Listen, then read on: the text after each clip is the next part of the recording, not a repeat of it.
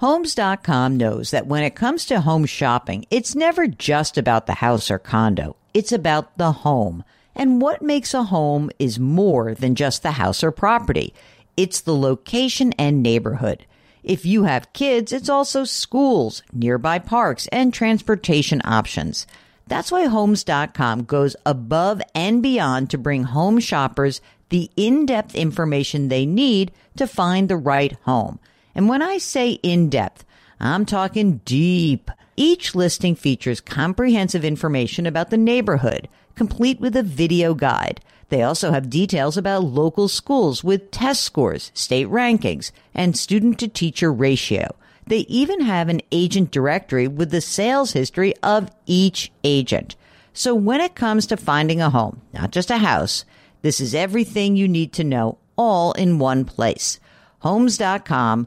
We've done your homework. With Fidelity Wealth Management, a dedicated advisor can work with you on a comprehensive plan to help you reach your wealth's full potential. Plus, you'll have access to specialists in estate planning strategies. So you're not just growing and protecting your wealth, you're sharing it. More at fidelity.com/wealth. Investment minimums apply. Fidelity Brokerage Services, LLC, member NYSE, SIPC. Welcome to the Jill on Money Show. It is Wednesday, November 15th, and we are here trying to help you make sense of the world at large, at least the economic part of the world, your personal finance part of the world, or anything else on your mind. If you've got a question, just go to jillonmoney.com, click the Contact Us button. Let us know if you want to come on the air. And just thought that we might do a quick little update on inflation because we got the October CPI report out. And it was a good report. We saw that prices, or as expressed by the Consumer Price Index, came in at a 3.2% annualized pace, better than expected, by the way. I thought we were going to get maybe 3.6 or so. And the core rate, which pulls out food and energy, that was up 4% from a year ago. It was the smallest increase in 2 years since September of 2021. Now, because Mark loves this part of it, he likes to pull out all the fun little things that happened during the month and the year. So gas prices were down 5% during the month, which is why the numbers went down. That meant that energy prices are down 4.5% year over year. Food prices are still up 3.3%. You know, at home, 2.1%. If you go out to dinner, it's going to cost you 5.4% more. Okay, let's say you want to buy a used car. Price is down by 7.1%. Wow. New cars up by 1.9%. These are the annualized numbers.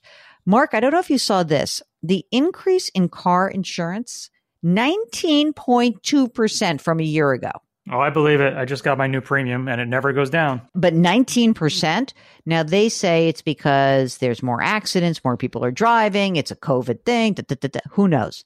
Mark, stop eating beef and veal, which I know you've pulled back on, up 8.9% from a year ago. Eggs are down 22%. So all those people who asked me to do egg segments on the air, I'm so glad I didn't. Now, what is still posing a big problem in these numbers is shelter, which still shows a 6.7% increase from a year ago. It's 70% of the core rate. So I don't know. There's something weird going on with that shelter index. Overall, what can we tell you? We can say, you know what? This was a good report. It really is a very good report. We're not done yet. And the Fed's going to come out and they're going to say, oh, no, we're not done. And we have to get to our 2% desired target rate. And I wrote a blog post over this past weekend calling this the last mile problem. You know, like when you punch in an order on your Amazon browser and you say, buy this. It's like basically travels like hundreds or thousands of miles very quickly, but it's the last mile of getting the product to you that's pretty expensive and often where something goes wrong, right? They leave it at the wrong door, it gets mangled, whatever. Now for the Fed, the last mile, that is getting inflation from the rate where we are today, this 3.2% overall or 4% at the core, down to the target of 2%. I think it's going to take a lot more. It's going to take more months. I don't think they're going to raise rates again, but higher for longer is for real. And I think this is basically a near certainty that the Fed is not raising rates again. They're done. but that does not mean that the Fed is going to drop interest rates anytime soon. Though, Mark, I know you're very happy to learn that the 10-year bond is starting to move a little bit, and just maybe Mark gets a shot. Too late. We're already locked in. Well, so you're locked in, but you'll be locked in like for years ahead.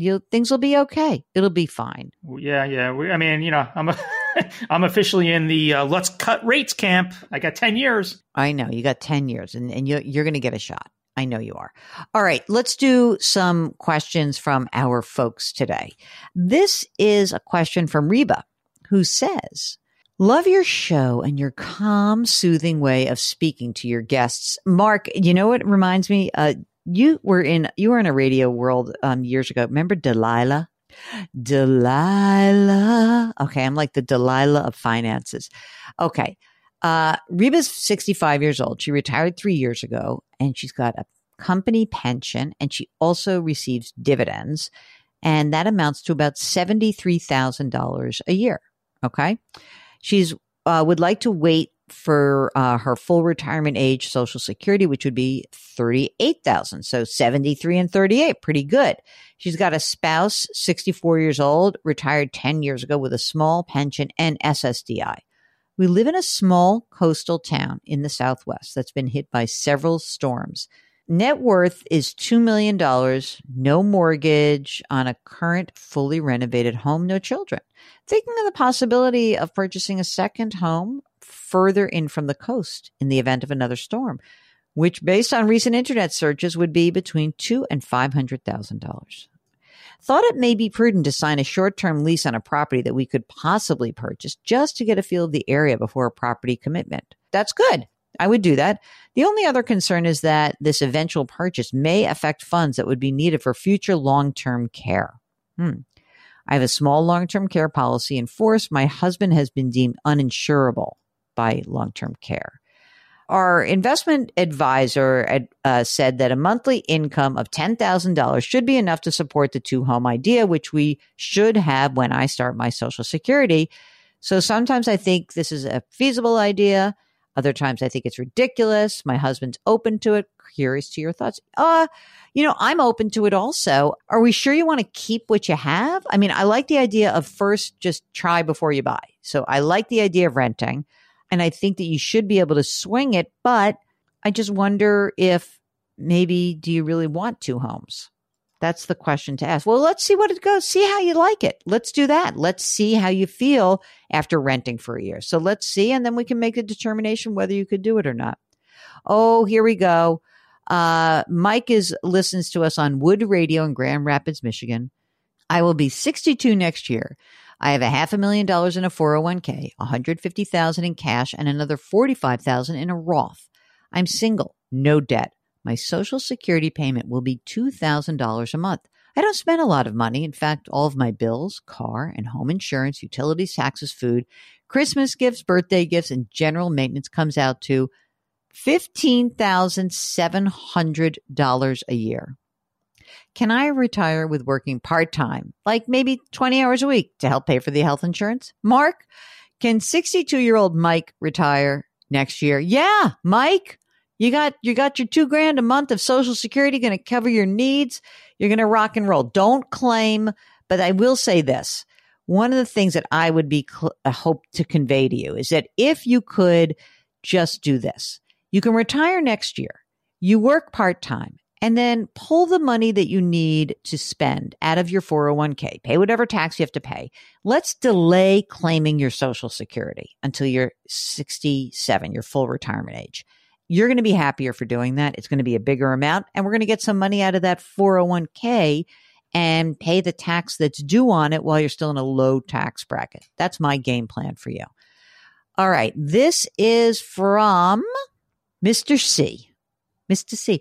Do you know what that reference? Mr. C, Mr. Cunningham, like from Happy Days, Mark. Okay. Mr. C says, I love the show. I'm 66 years old. I worked 60 years for the civil service and I'm as a public servant. While I was working, I enrolled in a 401k with Voya, and that's their deferred comp. I have $700,000 in the account. I've never tapped it.